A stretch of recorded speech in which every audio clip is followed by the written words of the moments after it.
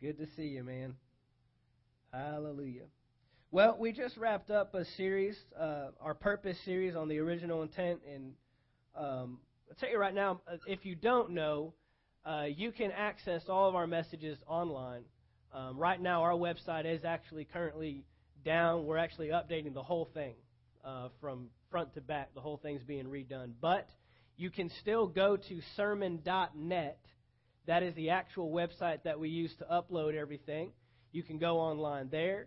If you have, a smart device, I don't know why they call them smart devices as if everything else is a dumb device, but if you have a smart device, you can download the actual sermon.net app. There's an app that you can go on. You can search for our church. I think zip code's the best way to pull it up. You can get all the messages on there.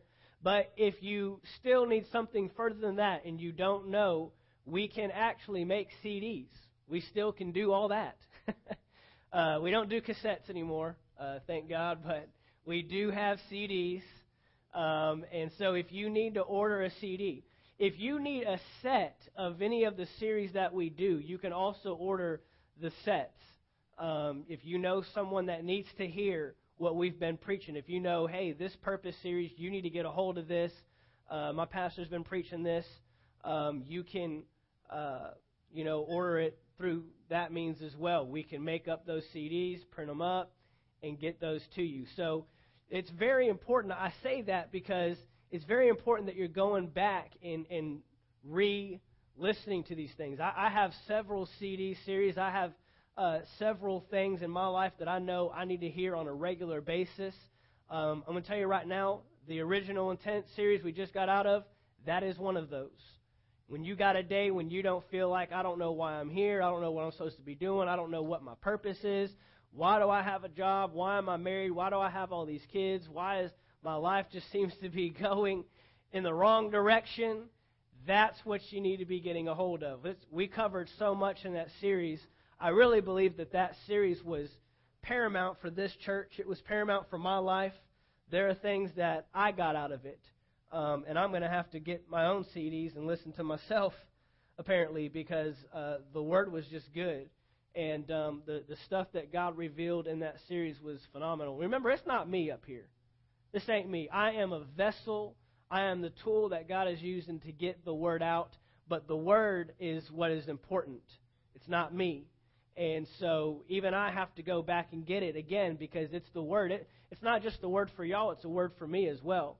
There's a lot of times I'm up here preaching, and I'm thinking, man, I wish I wrote that down because I didn't think about that before. I didn't have that in my notes. But God is showing us stuff. He's introducing stuff in our lives that's going to help us be better. And, that's my prayer for this church. And it's simply that what we get out of Sundays and what we get out of Wednesdays is causing us to be different people the next day. That we're going when we go to our jobs tomorrow, when you go to your home tonight, you ought to be going there with something different. You ought to be going there. You ought to be the best employee at your job. We ought to be the best husbands, the best wives, the best parents, the best children, the best business owners. We should be the best of the crop because of what we're receiving here. This is time of instruction. This is time of equipping. This is time of empowering. So when we get out in the workforce, when we get back with our kids, when we get back with our husbands and our wives, we're able to bring influence and be an impact to that.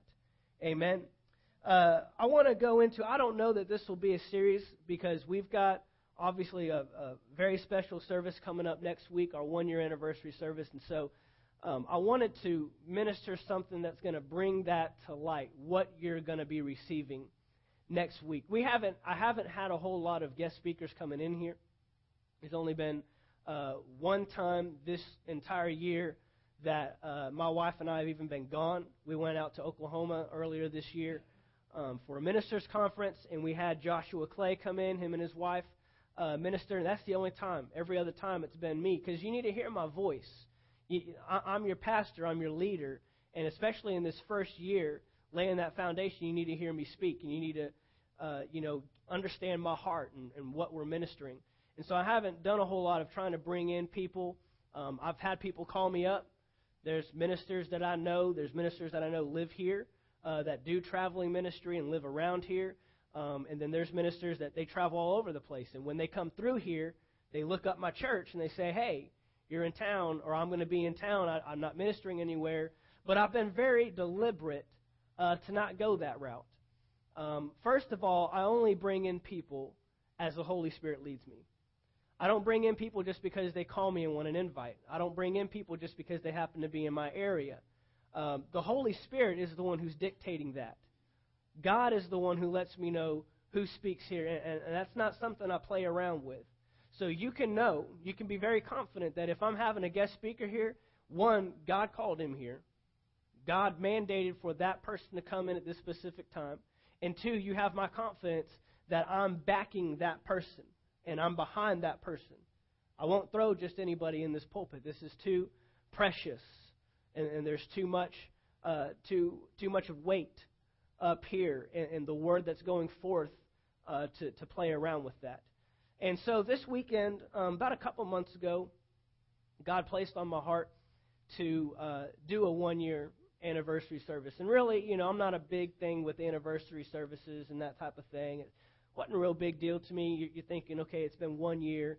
But God began to show me that this service is going to be it's going to be a catalyst for what He wants to do in this next year. I honestly believe, as your pastor, that this church is on the verge of some awesome things.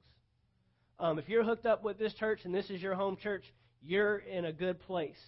You are in a place where we're at a foundation level that we're getting ready to catapult into some awesome things.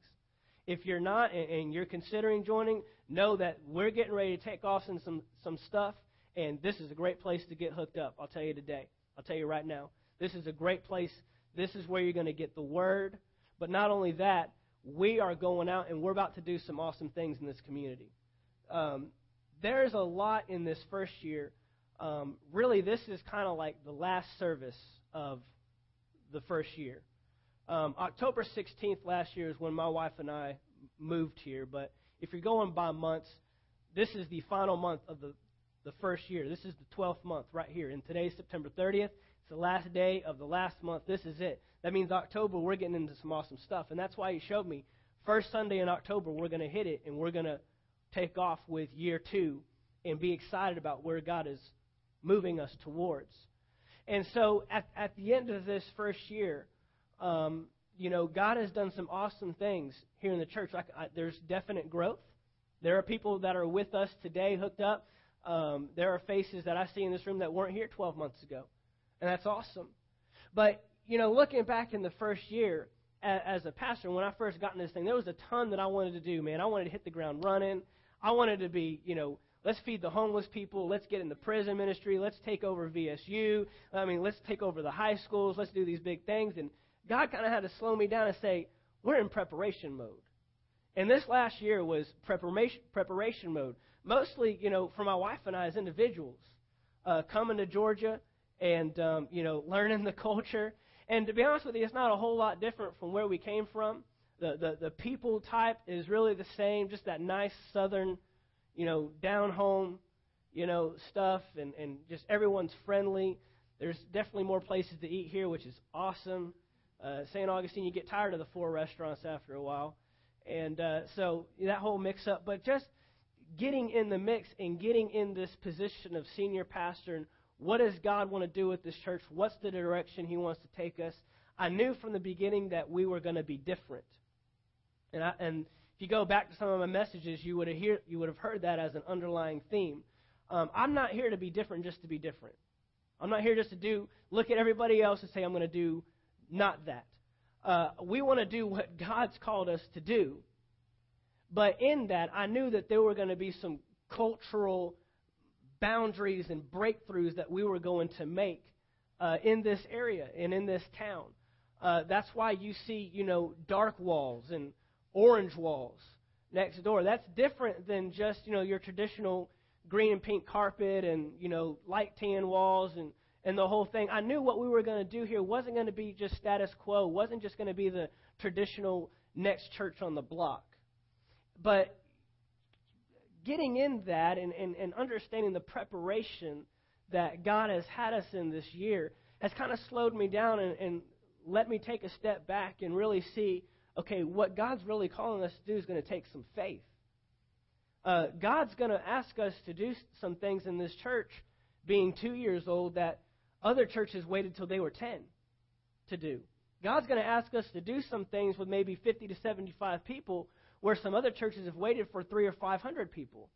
God's going to be having us pushing the limits, so to speak. And there's going to be some things that He's calling us to do that's going to cause us to come outside of the box a little bit.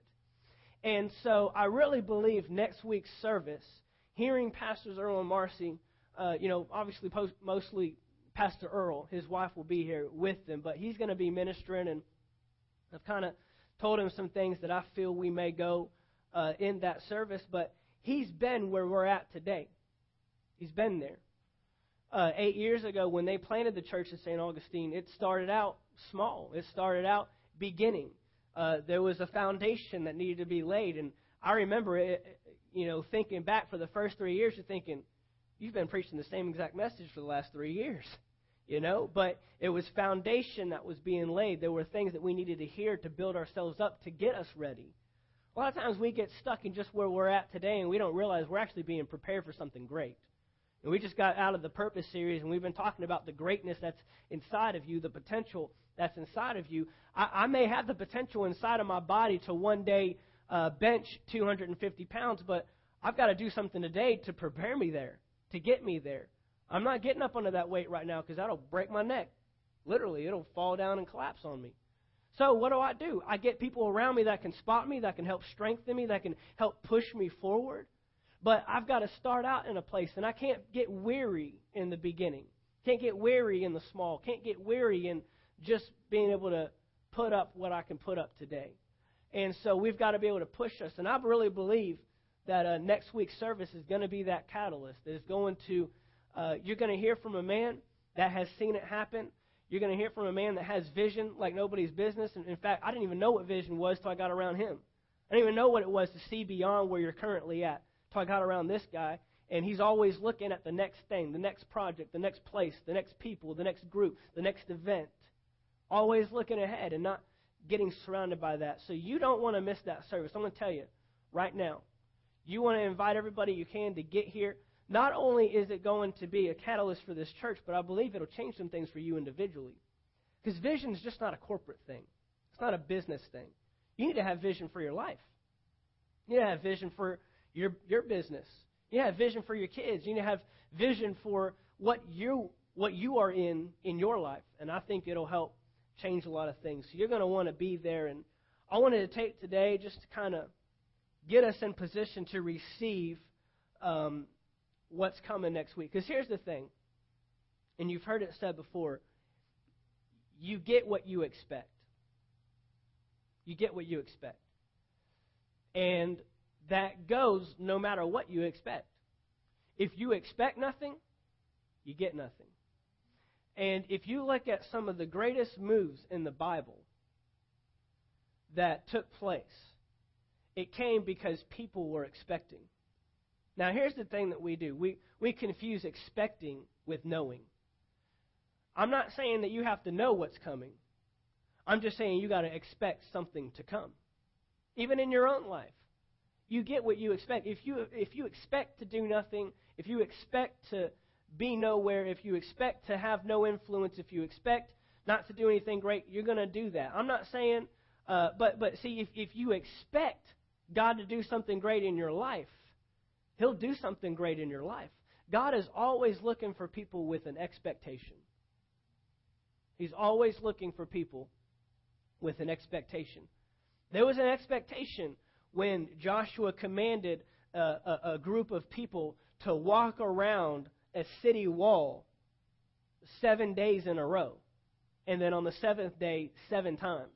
There was an expectation. They didn't know what was going to happen.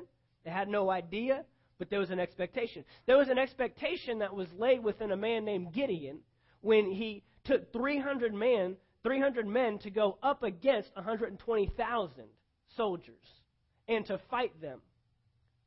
They didn't know what was going to happen.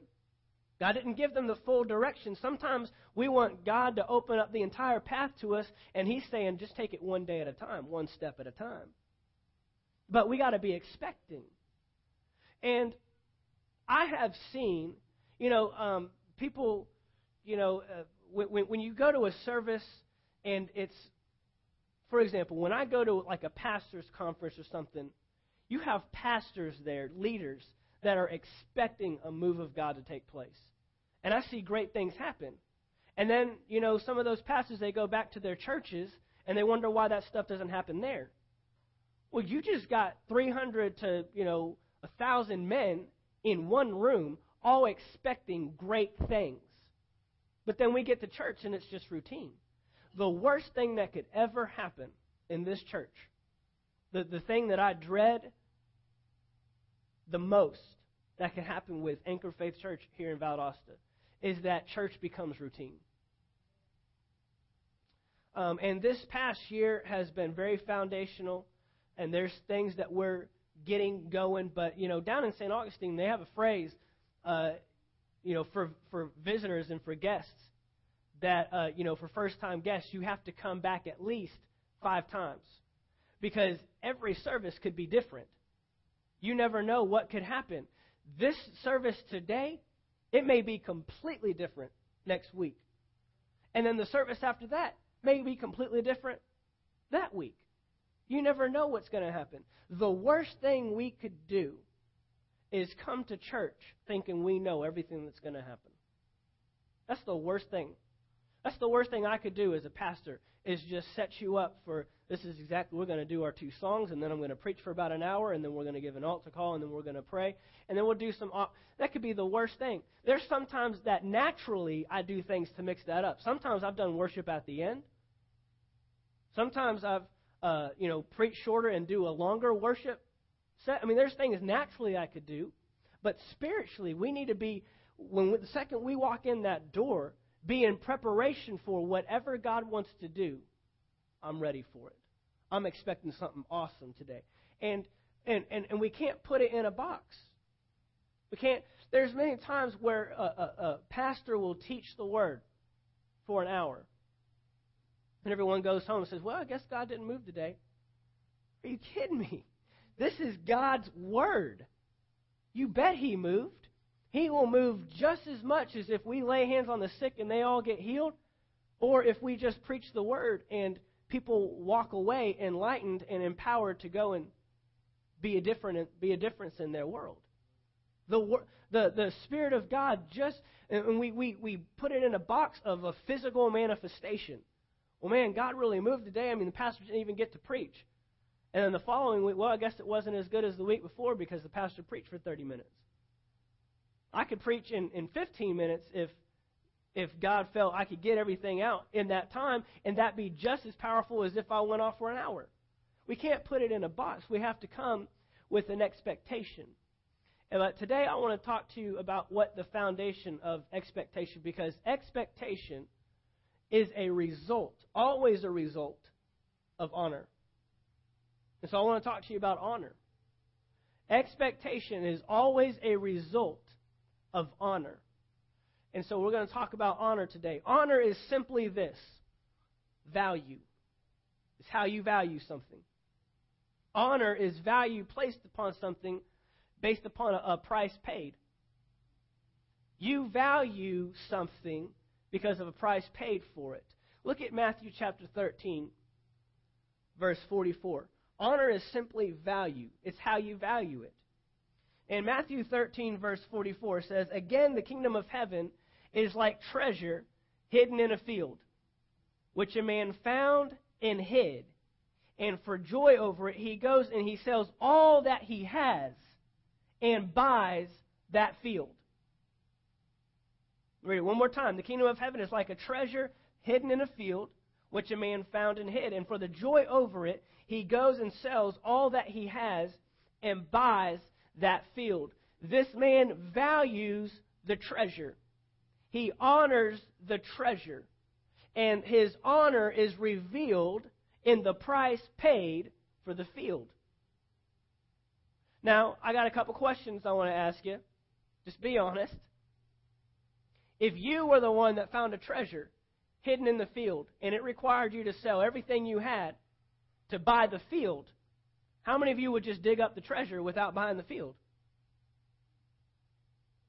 I'm the only one. Okay. There's a few of us. I would, man. I'd go out there and just dig up. What do I need the field for? I just need the treasure. And secondly, if it required us, if you had to buy the field to get the treasure, if someone said, okay, you want that treasure, you got to buy the whole field, how many of you would pass on it? It's not worth it. Nah. So the value of the treasure lies in your response to the field. Now, I've heard this thing preached on many different ways. But what I want to show you today is every single person has a treasure, and you are the field. Every person has a treasure. We're talking about honor. We're talking about valuing the treasure. Everybody has treasure. We just got out of the purpose series. We saw that everything God does has a purpose. He places the potential within a thing to accomplish something at its creation, at the beginning. You're not trying to develop potential. You're not trying to hopefully one day my potential shows up. You're trying to figure out what is the potential that I have and how do I do it? How do I get that out? It's not if there's potential in there, well, if I'm supposed to do something great. No, you are called to greatness. You have a treasure inside of you. How do we get the treasure out? By how do we value the treasure? You value the treasure by valuing the field. See, the field comes with weeds. The field's dirty. And the treasure, whatever is treasure to you. I mean, I picture a big box with, like something you'd see off of like a pirate movie or something, with coins and jewelry and diamonds and, all kinds of stuff in there. Valuable things. That's the treasure. But the field, man, it's full of weeds. It's full of dirt. I mean, who wants all that? Just give me the treasure. And we do this all the time, and we don't even realize it. We devalue people's fields, and we just want the treasure. When I was at Bible school, this was something I realized I was doing, and I found out I was doing it, but when I was doing it, I didn't realize I was doing it. And you get all these different instructors, and some of them are really good, man. I mean, you can listen to them for hours. And then you get some other ones, most of the time they were like pretty old people, that have been around the block. And I do pretty good with old people. I do pretty good, I love stories. I'm a history guy. I love history, man. I love it. I love the Civil War. I love the World Wars. I love Roman history. I love all that stuff. It's great. I love to study it. I love to study how things were created, how things were invented. It's just great stuff. But there's some of them that it's a little harder to listen to. They're just naturally, they talk in the same tone. They, seem to be repetitive and just kind of repeat the same thing over and over. And they're very simple in the way they talk. They don't give you anything really profound. They just say simple stuff like, God is good. And that's just as good as something real profound. Like, oh, wow, I didn't think of that. For some reason, if it's something that we could think of on our own, then it's not good enough. Give me something I couldn't think of. Come on, you got to go beyond where I'm already at. And so what were we doing? I didn't even realize it until I took an honor course. And it was hilarious because it was by the one guy, and he'll probably come here and minister at some point. I'll have him here. He was teaching this one course, The Life of Honor, and he said it, and he pinned everybody to the wall because everybody in the school, man, Doug Jones is my favorite instructor.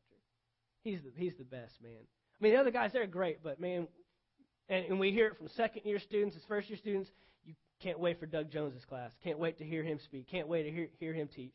And he's phenomenal.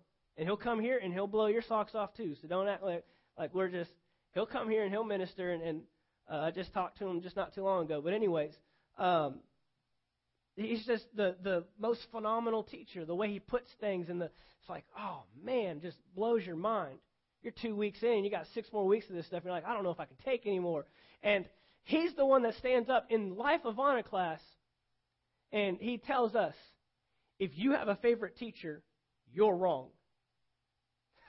Well, great. Thank you, favorite teacher, for telling me. It's like you want to look at him and be like, but you're the favorite teacher. Don't you understand that? But he knew that. He knew that. And he knew that if you have a favorite, you're devaluing something else. And he said, you don't recognize someone else's treasure because you devalue their field. You devalue the way they talk. You devalue their stories. You devalue their age. And so the treasure that's inside of them, you don't place as much honor or value for what they have to give you. Kids, we do this all the time with our parents. We just want the treasure. Hey, Mom, I need $20. But the field. And so we pick and choose. And so we've got to be careful with that. We've got to be careful and we have to be careful with our treasure. Don't let someone take your treasure without taking your field. Don't let someone get access to your treasure without first showing value for your field. I'm very cautious with information that I put out. I don't just share my stuff with anybody. Because do you really value the stuff that's close to me? Do you really value the stuff that I value? Do you value me? I give my treasure to people who will value my field. Your flesh is the field. But here's what we do. Here's the position that this puts us in.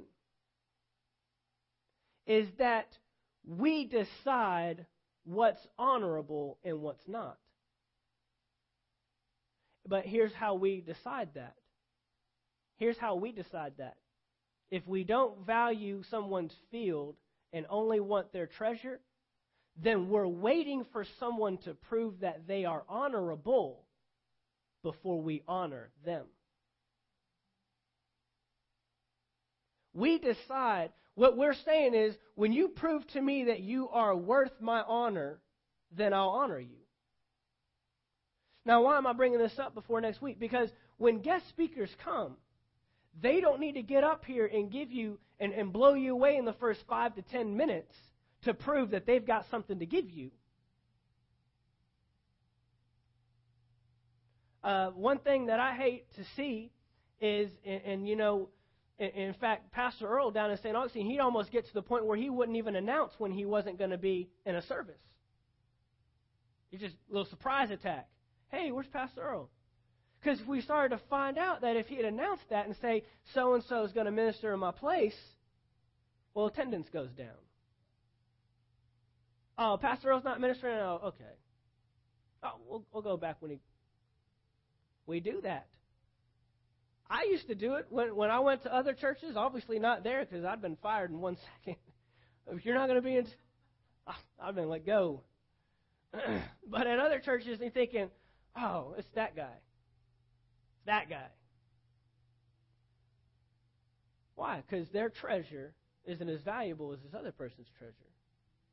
But yet God has placed a great treasure inside of every person, every individual.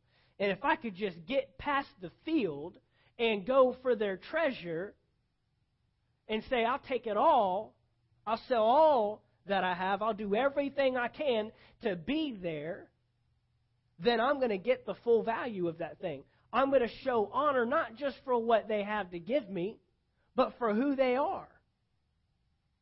It's not about who's up here. It's not about how they minister. It's not about how exciting they are. In fact, after you hear Pastor Earl on Sunday, you're probably going to want to leave our church and move down to Florida and go to his. I'm going to tell you. Those of you that have heard Pastor Earl know what I'm talking about. He's electric, man. He's on fire. He's a preacher. I'm a teacher. I'm a teacher where I just like to get in the Word. That's why when I study something out, I studied this out this morning, and I'm thinking, well, great, I've already got like 3 different ways to go with this thing. Where he can just get it all out in one thing, man. But I like to get in there. I like to define words. I like history. I like the backstories. So I break everything down, and I'm in a thing for, if I don't watch myself, those of you that have been showing up on Wednesday nights, our Kingdom Mind Renewal was 12 weeks long. Just talking about that. The Holy Spirit was like 5 months. I'm not even lying. It went from like January. I don't think I was done till like May or June. I can just get in stuff, man, and just stuff keeps showing up. And I'm studying for tonight, and I'm thinking, I'm having to write a separate piece of note for next week already. That's just how I am. I like to break things down. But he's electric. He's on fire. But that's his field. And he's got a treasure. And I have a field. And I have a treasure. And we can't dishonor the field and just get the good stuff. Those of us that are married, we know all about fields and treasures. When you got married, you got the field and the treasure. You didn't just get the treasure. You got it all, man. You got the snoring in the middle of the night. You got the bad breath in the morning. And we know as we all get older, stuff starts changing. Stuff starts shifting and moving places. We all know how that is. Men and women. I ain't putting anybody in a box. You got the treasure and the field. You got the whole package. Amen? Can I get some amens from some married folk in the room? All right. All right. So we get it all. Go over to 2 Timothy chapter 2. Amen. Woke up some people with that one. Hallelujah. 2 Timothy chapter 2. Chapter 2, verse 20. But in a great house there are not only vessels of gold and silver, but also of wood and clay, some for honor and some for dishonor. Therefore, if anyone cleanses himself from the latter, he will be a vessel for honor, sanctified and useful for the master, prepared for every good work. When I was in college, I had vessels of honor. And they weren't what you're thinking. Because, see, you determine the honor. The posture of honor is determined by the recipient of the gift. Vessels of honor in my house when I was in college was plastic cups and paper plates. Because I hated to do dishes, and I didn't want to do dishes, and I'm the only one living here, and there's no one else to put it on. So I'm throwing my stuff away after I eat off of it. That was my vessel of honor. I placed the value on it. Where someone else may value having a nice ceramic bowl or a glass cup to drink out of, I said, give me something that I can ball up and throw in the trash can and never have to see it again after I eat off of it. So you place the honor on someone. See, President Obama could walk through this door right now. And he's in a position of honor, whether you like it or not. He is the President of the United States. And you ain't going to walk up to him and stop him. Hey, man, what's going on? How you doing? What you doing today? You ain't going to sit here and say, oh, hey, what's up? I can promise you, you're standing up on your feet and you're showing the man some honor. Yes, sir, Mr. President. You ain't going to just call him Obama. You're going to call him President Obama. He's in a position of honor. See, there are positions that automatically come with honor, whether you like it or not. It is built in. But it's up to you to show the honor. So you determine what you value and what you don't value.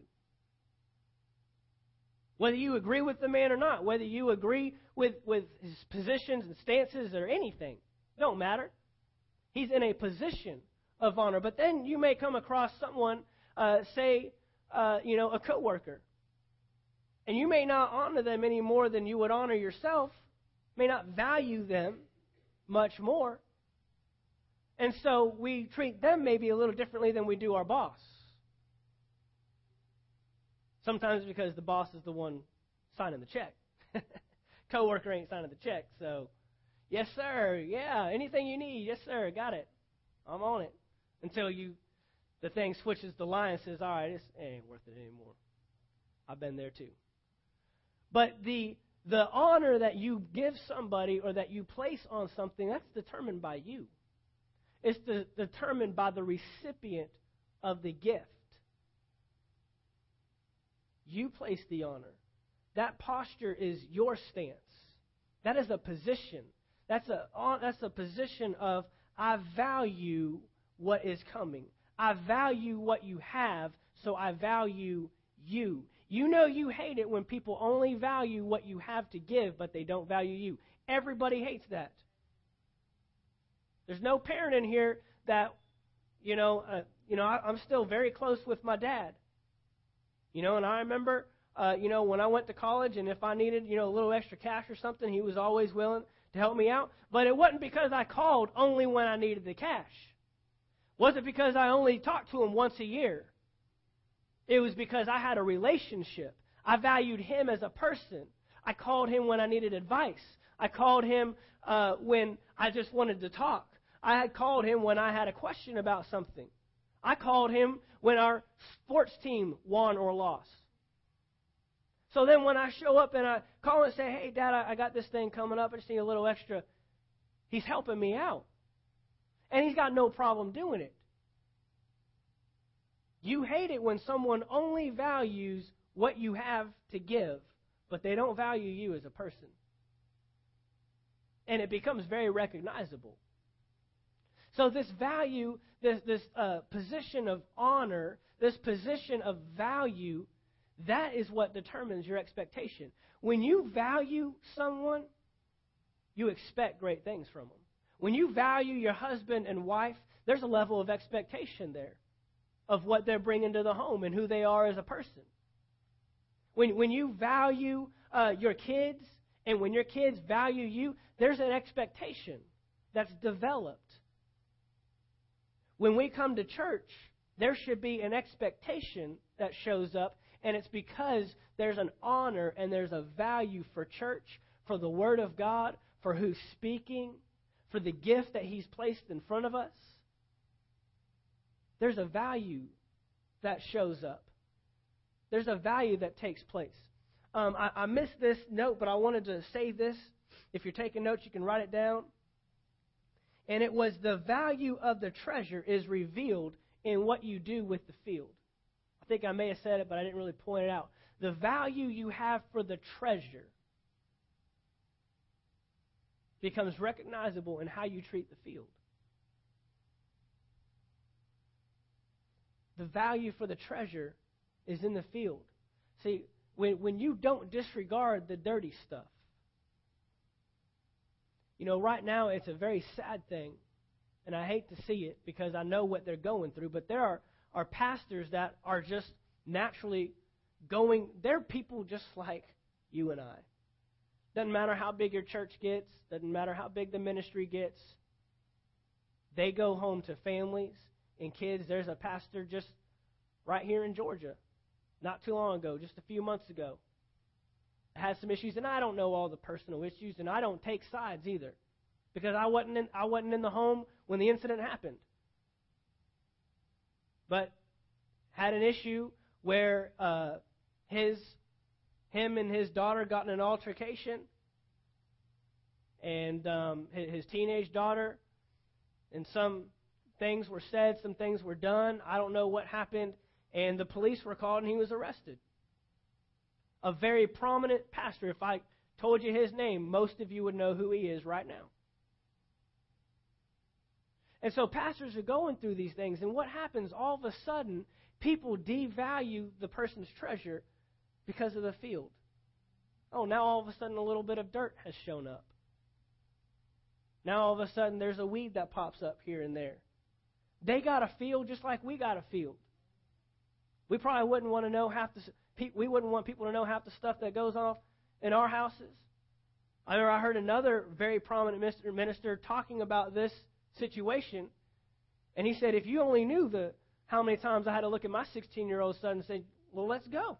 We'll go out on the front lawn right now. They're real people, man. They don't have angels that just, living up, in the basement, making sure everything stays cool. Now, do they have a level of accountability? Sure. As a pastor and leader, you're called to live to a higher standard, no doubt. But I can't control everybody's actions in my house. I'll tell you right now, Camden is not an angel kid, and most of you that have been around him know that. He's not an angel kid just because he's a pastor's kid. In fact, how many times have you seen that PKs, or sometimes they're pushing the envelope a little more? I'm praying for that kid over there. I'm beating it out of him now, so we don't have to deal with that later on. I don't got time to mess with that. I don't need him being picked on as a PK and saying, well, I don't want to be a PK anymore. We're not going to play that game. You're going to do what God's called you to do. That's it. And anyway, so us as pastors, we have this level, and then all of a sudden the field starts to come into play, and it's not just the treasure anymore. Us as married people, we get out of that honeymoon stage, and field starts showing up. There's a weed here and there, and there's a little bit of dirt over here, and it's saying, wow, I didn't know all this came. I was looking at the diamonds and the jewels and the necklaces and the gold coins that were lying all up in this thing. But we got to value the whole thing. The field comes with the treasure. We all have a field. It's called flesh.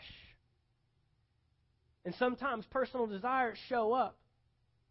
Sometimes they show up and those things come up, and we have to decide, are we going to still go after, are we still going to honor the treasure based upon the field?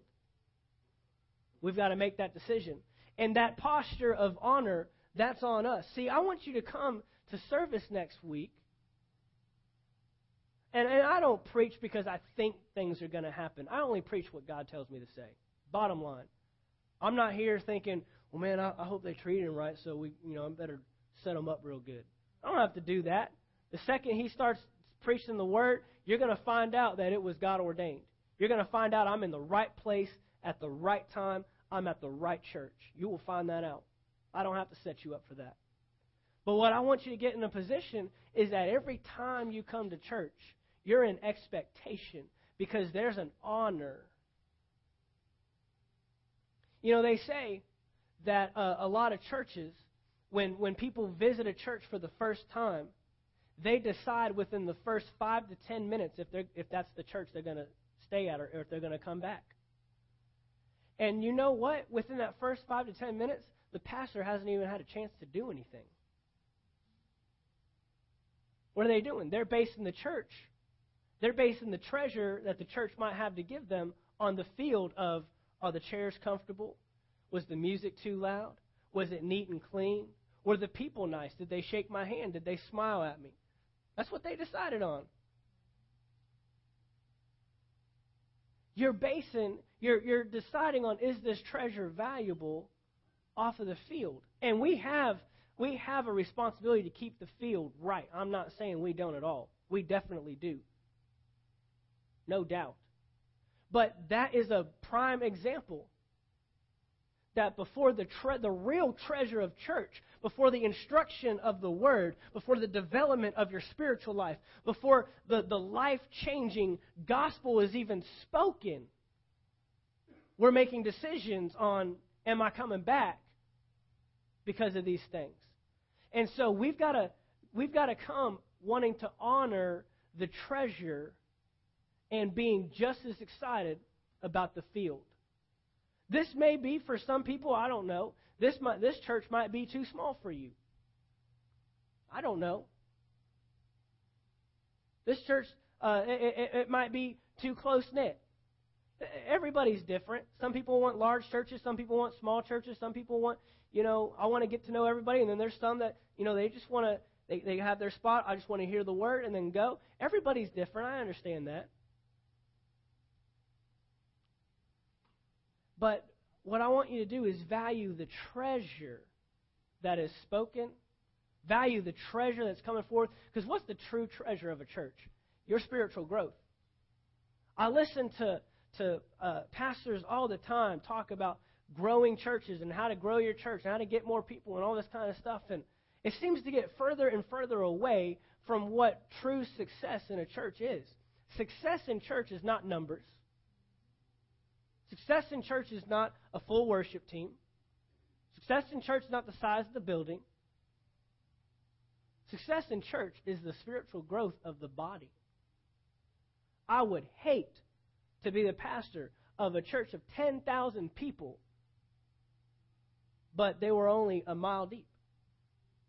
I want people to grow up spiritually. I want people to be strengthened, empowered, equipped, that can go out into the world and answer people's problems, not go out into the world thinking, well, I'm just having the same problem as everybody else. That's not the product that we want. The true success rate of this church is when you go to work tomorrow and someone talks about you behind their back, do you respond in love or do you respond in hate? That's the success rate of the church. When sickness shows up in your son or daughter's body,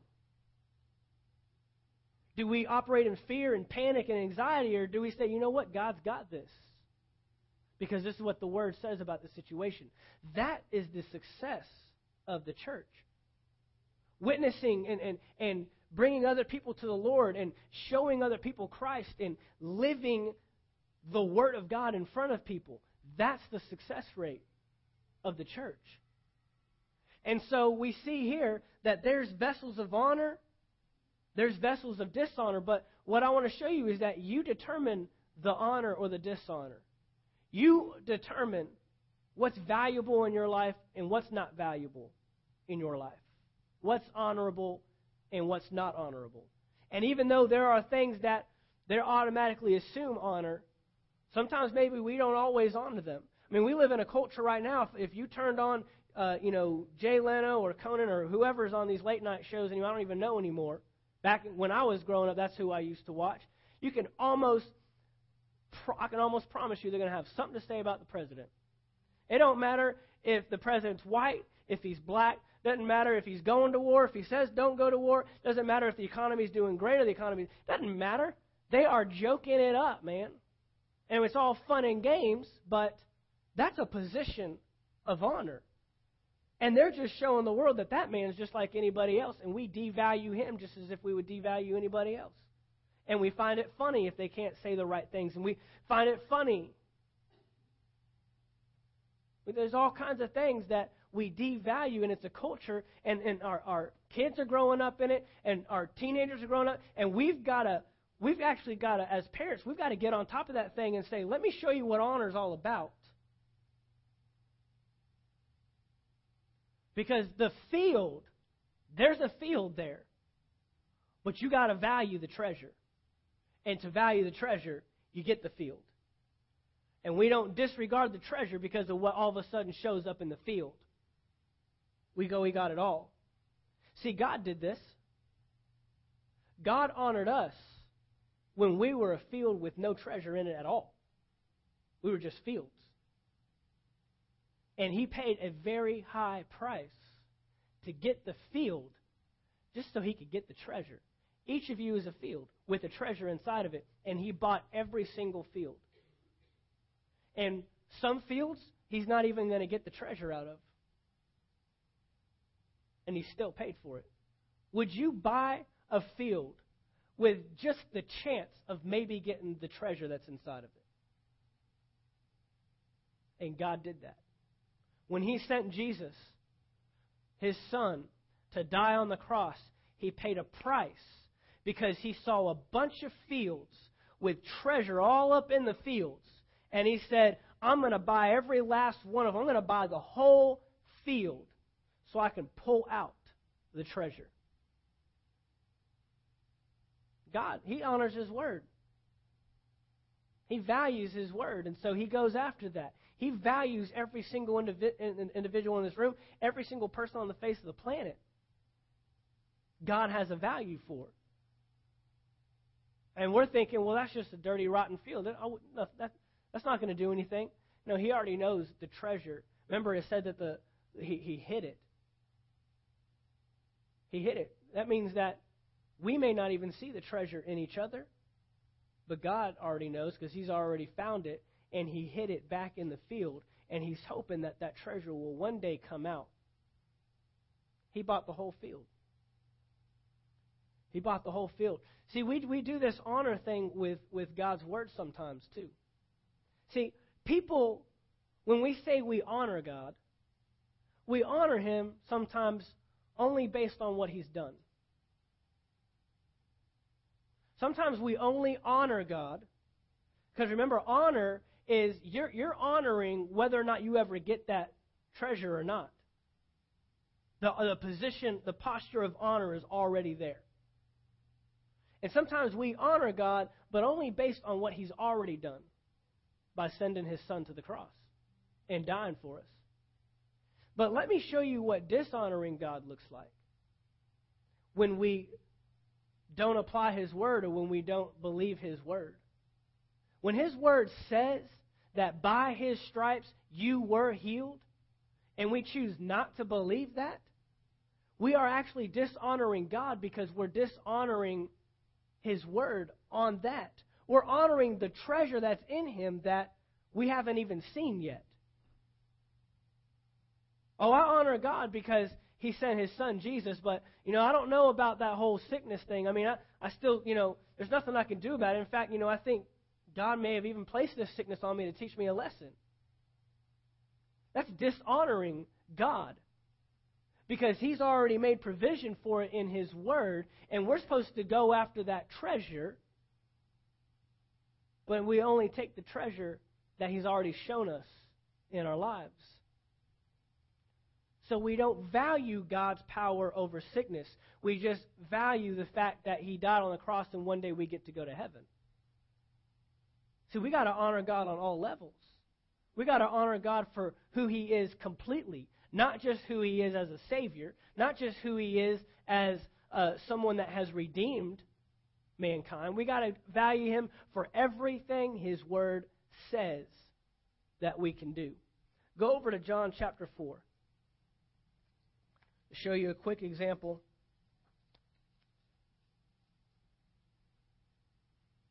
See, true honor values someone before they really prove themselves honorable.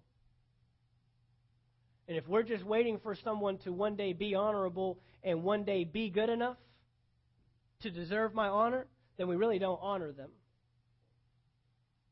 We don't really honor them. So we've got to understand this position of honor. John chapter 4. I'm just going to start with verse 1. I'm going to just kind of read this. This is the story of Jesus with the woman, the Samaritan woman. It says, "Therefore, when the Lord knew that the Pharisees had heard that Jesus made and baptized more disciples than John, though Jesus Himself did not baptize but His disciples, He left Judea and departed again to Galilee. But He needed to go through Samaria. Jews and Samaritans had nothing to do with each other, had no doings. In fact, this will even go to a double layer because Jews and women had nothing to do with each other. They didn't look at each other on the street. They didn't talk to each other. They didn't hang out. They didn't do any of that. So here we have Jesus, a Jew, confronted with a Samaritan woman. We've got double jeopardy. And verse 5 says, "So He came to a city of Samaria, which is called Sychar, near the plot of ground that Jacob gave to his son Joseph.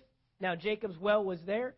Jesus, therefore, being wearied from His journey, sat thus by the well." It was about the 6th hour. So this is a picture of Jesus that most of us don't normally see. We usually see Jesus with a big, happy smile on His face, and He's just, ready and waiting to meet people's needs. And, hey, what can I do for you today? And this is the kind of Jesus that we have. But here we have a Jesus that's been traveling, and He's got to go through a part of town that He's not really used to going to. He doesn't really like hanging out here, just as a Jew. And He's tired. He's wore out. It's hard to picture Jesus as being wore out, but He was tired. He was a natural human being, just like you and I. He's tired. He's not really in a ministry mood, so to speak. In verse 7, "A woman of Samaria came to draw water. Jesus said to her, 'Give me a drink.' For His disciples had gone away into the city to buy food." So He's tired, He's thirsty, and He's hungry. We all know that when we're tired, thirsty, and hungry, we're not the type of people you want to mess with. Talk to me after you give me something to drink and buy me a burger and let me get some sleep. Okay? So Jesus is tired, thirsty, hungry. And verse 9 says, "Then the woman of Samaria said to Him, 'How is it that you, being a Jew, ask a drink from me, a Samaritan woman? For Jews have no dealings with Samaritans. So this is Jesus' field that he has to offer this woman. His field is tired. His field is thirsty. His field is hungry. And his field is a Jew. So this Samaritan woman has no honor for this man whatsoever. She is not trying, she doesn't see this as the Lord Messiah, Jesus Christ, the Son of the living God that can get me out of the mess that I'm in. And we'll find out she's in a mess. There's no honor whatsoever. And so, look at verse 10. Look what Jesus says. Jesus answered and said to her, if you knew the gift of God and who it is who says to you, give me a drink, you would have asked him, and he would have given you living water. Jesus is thinking what we think a lot of times. If you only knew the treasure that I have inside of me, you would be responding differently. But you're just looking at my dirty field with a lot of weeds in it right now. You're looking at me as a Jew. You're looking at me as someone who's tired and hungry and thirsty and just wants to boss the Samaritan woman around. Hey, do this and hey, do that. And the Samaritan woman has a view of his field and does not see the treasure. So there's no honor. She's not honoring the field because she doesn't call him Lord. She doesn't call him Master. She doesn't call him Teacher. Doesn't call him Messiah. These are all names that people who recognized Jesus as treasure knew how to respond to the field. And there were a lot of people that didn't realize the treasure that Jesus had, and they took away the field. They killed Jesus because they didn't know who he really was. That's what the Bible says. Paul said it. He said, had they known who he was, they wouldn't have killed him. I can promise you right now that Satan is wishing he didn't do that. He didn't even realize the treasure that was really inside of Jesus. If he realized, wait a minute, if you die, everybody becomes like you, I ain't touching you then. I've got a bad enough time with just one of you. I don't need millions and millions and millions of you. I don't need a body of Christ in the earth made up of many individuals. I'll just deal with this body of Christ of one individual. And so let's go on. Verse 11, the woman said to him, Sir. There's only one other person in the Bible that called him Sir, and because of the Holy Spirit, God was able to help that man out. But he didn't know who he was either. There was a man at the pool of Bethesda, lame from birth, 40 years old. Jesus shows up and says, hey, what are you doing? Oh, I'm just lying at this pool because an angel will come down, stir the water, and if I can get in the water, then I'll be healed. And so he calls Jesus Sir, doesn't even know who he is. He got access to the treasure, but that was only because the Holy Spirit moved. Right here, this woman has no idea who she's dealing with. The woman said to him, Sir, you have nothing to draw with, and the well is deep. Where then do you get that living water? Are you greater than our father Jacob, who gave us the well and drank from it himself, as well as his sons and his livestock? She's saying, are you greater? Is your field really better than Jacob himself?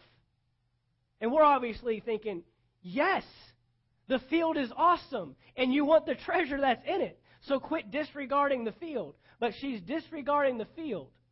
She has no value for the field. Are you greater? Jesus answered and said to her, Whoever drinks of this water will thirst again. But whoever drinks of the water that I shall give him will never thirst. But the water that I shall give him will become in him a fountain of water springing up into everlasting life. The woman said to him, Sir, give me this water that I may not thirst, nor come here to draw. Jesus said to her, Go call your husband and come here. Now it gets good. The woman answered and said, I have no husband.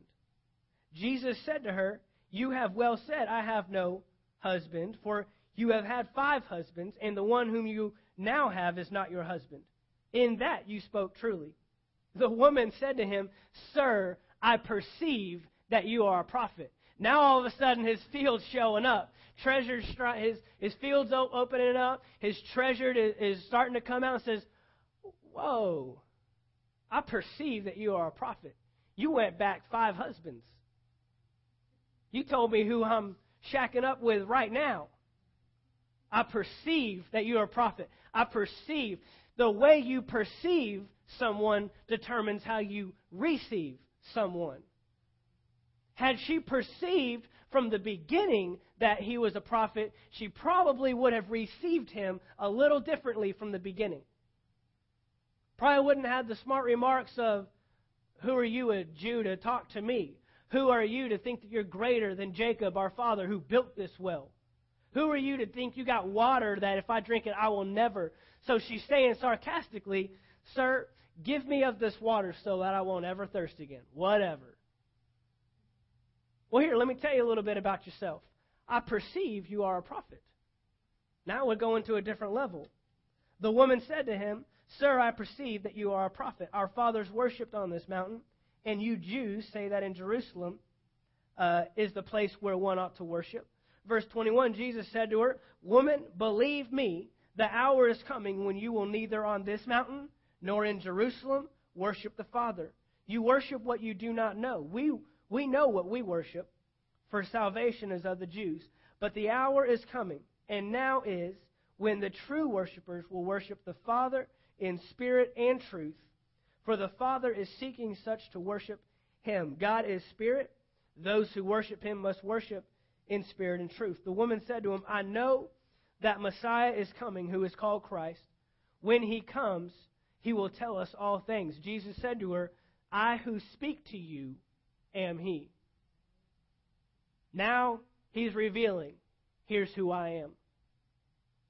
Well, this woman ends up going back into the town, telling everybody about who she just came in contact with.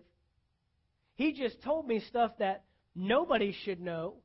He just told me my life story, spilled it out in front of everybody, and gets the whole town to come out and see this man. The response that came because she realized there's a treasure in this field and I didn't even know it. That's a feeling that we all love when people finally realize, hey, they're good for something. Hey, they can influence my life. Hey, this person that's just been, saying all these good things, they're actually having an influence and impact in my life. Things are changing. Why? Because they have a treasure inside of this field that I didn't even know was there the whole time. You know you love that feeling. You know you love it when people start to recognize, hey, Jesus had this encounter, and this woman recognized there's a treasure here. So I'm going to need to honor the field. Hey, everybody, come out and check out this field that has this awesome treasure inside of it. We have to develop this honor to go after everything and not disregard what we hear and what we see based upon people's fields.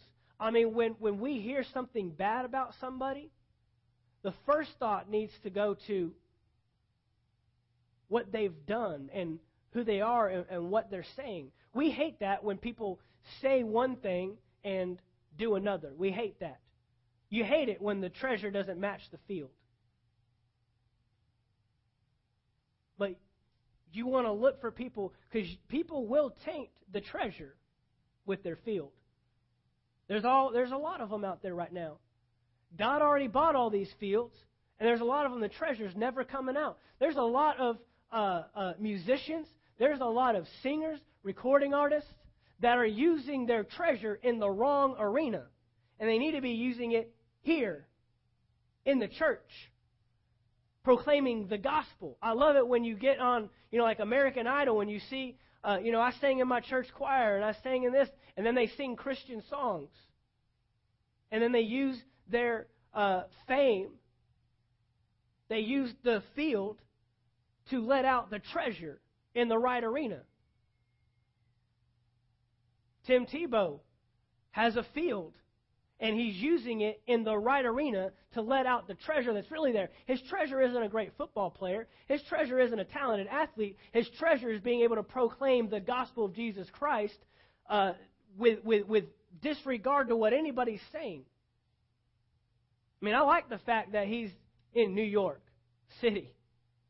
I mean, he's light in darkness. I mean, you couldn't put it any other way. He's there. And there's a part of me that thinks, you know what? I think he took that on just so it could be a test to his faith and to prove I am the real thing. Because everybody's waiting for him to mess up. Everybody's waiting for his field to taint his treasure. But he's got a treasure. And those that will truly honor the field, they'll get the treasure. There are churches all across the United States that are getting his treasure. There's orphanages in the Philippines that are getting his treasure. And I'll tell you right now, he's being a treasure to the NFL, and they don't even know it. You will be a treasure to people even when they don't even know what's underneath your field. When you discover your treasure, when you discover what your thing is and how you can be a blessing to other people, they won't even know it. You'll be showing up to the job, and the company is blessed because you're there. The employees are blessed just because you're there. You don't believe that's possible? Look in the Bible. Look at how many times a godly man stepped in somewhere, took a position, and when everything else should have been falling apart, and then who are they going to? The one with the treasure. You've got a treasure, and when you show up to work tomorrow, when you go to your house tonight, when you get around your kids, when you get around your spouse, that treasure should be coming out, whether they regard your field or not. You go to work, and they might not care about your treasure, but you let it come out. You let that come up out of your field, and they'll find out there's more than just field here. There's treasure up under here. There's treasure that I value, and then you'll find out they'll start valuing you. They'll start valuing who you are. We're going to give you a raise instead of you going down the street to get this other job with a better pay. We're going to move you higher up in the company because of your influence, and we need you to influence some of that stuff up here. It'll happen. When you find out the treasure, and then no one's going to honor your treasure if you don't honor your treasure. If you don't value what you have, no one else will. If you don't value the gift you are, Jesus had no problem telling that woman, you don't even know the gift of God that's in front of you. Go to work tomorrow and say, you don't even know the gift of God that's around you right now. Go home tonight and look at your kids and they're spouting off. You don't even know the gift of God that is in front of you right now. This gift of God is about to put a belt to your backside. You don't even know the gift of God. There's many times I had to tell myself that pulling into parking lots at 7:30 and 8 a.m. working outside of something that I really wanted to do and around people that were frustrated and disgruntled and complainers and didn't care about life. They were just there for the paycheck. And I had to tell myself, they don't know the gift of God's about to walk through that door right now. You got to tell yourself that. Because if I didn't honor it, they weren't going to honor it. And then all of a sudden, people are asking me, hey, what church do you go to again? What, that stuff that you talk about all the time, could you pray with me? I'm really having some problems at home. When they show up crying and when they show up complaining about stuff, you got answers. Now all of a sudden they realize, wow, there's treasure under here. And then you can look at them and say, yes, I have a lot of treasure. I'm here to give it away. If you can just get past my field, if you can just get past what's here on the outside. And you know what? You may even see this field mess up every now and then. I may even do something wrong every now and then. But if you continue to disregard that and just keep going after the treasure, I promise I've got more to give. I promise I got more answers to bring. That's us. I've told you that I don't come up here to preach anything that you can't use tomorrow. And you can use that tomorrow. You can all go to work. You can go to your houses and say, I am a gift of God full of treasure. I am a field with a treasure lying in it, and I'm going to give it away to the world today. How many customers could we give our treasure away? How many employees? How many employers? How many coworkers? If we can just learn to honor that. If we can just learn to value that. Amen? Well, Father, we thank you for your word this morning. Father, you're so awesome. You're so awesome.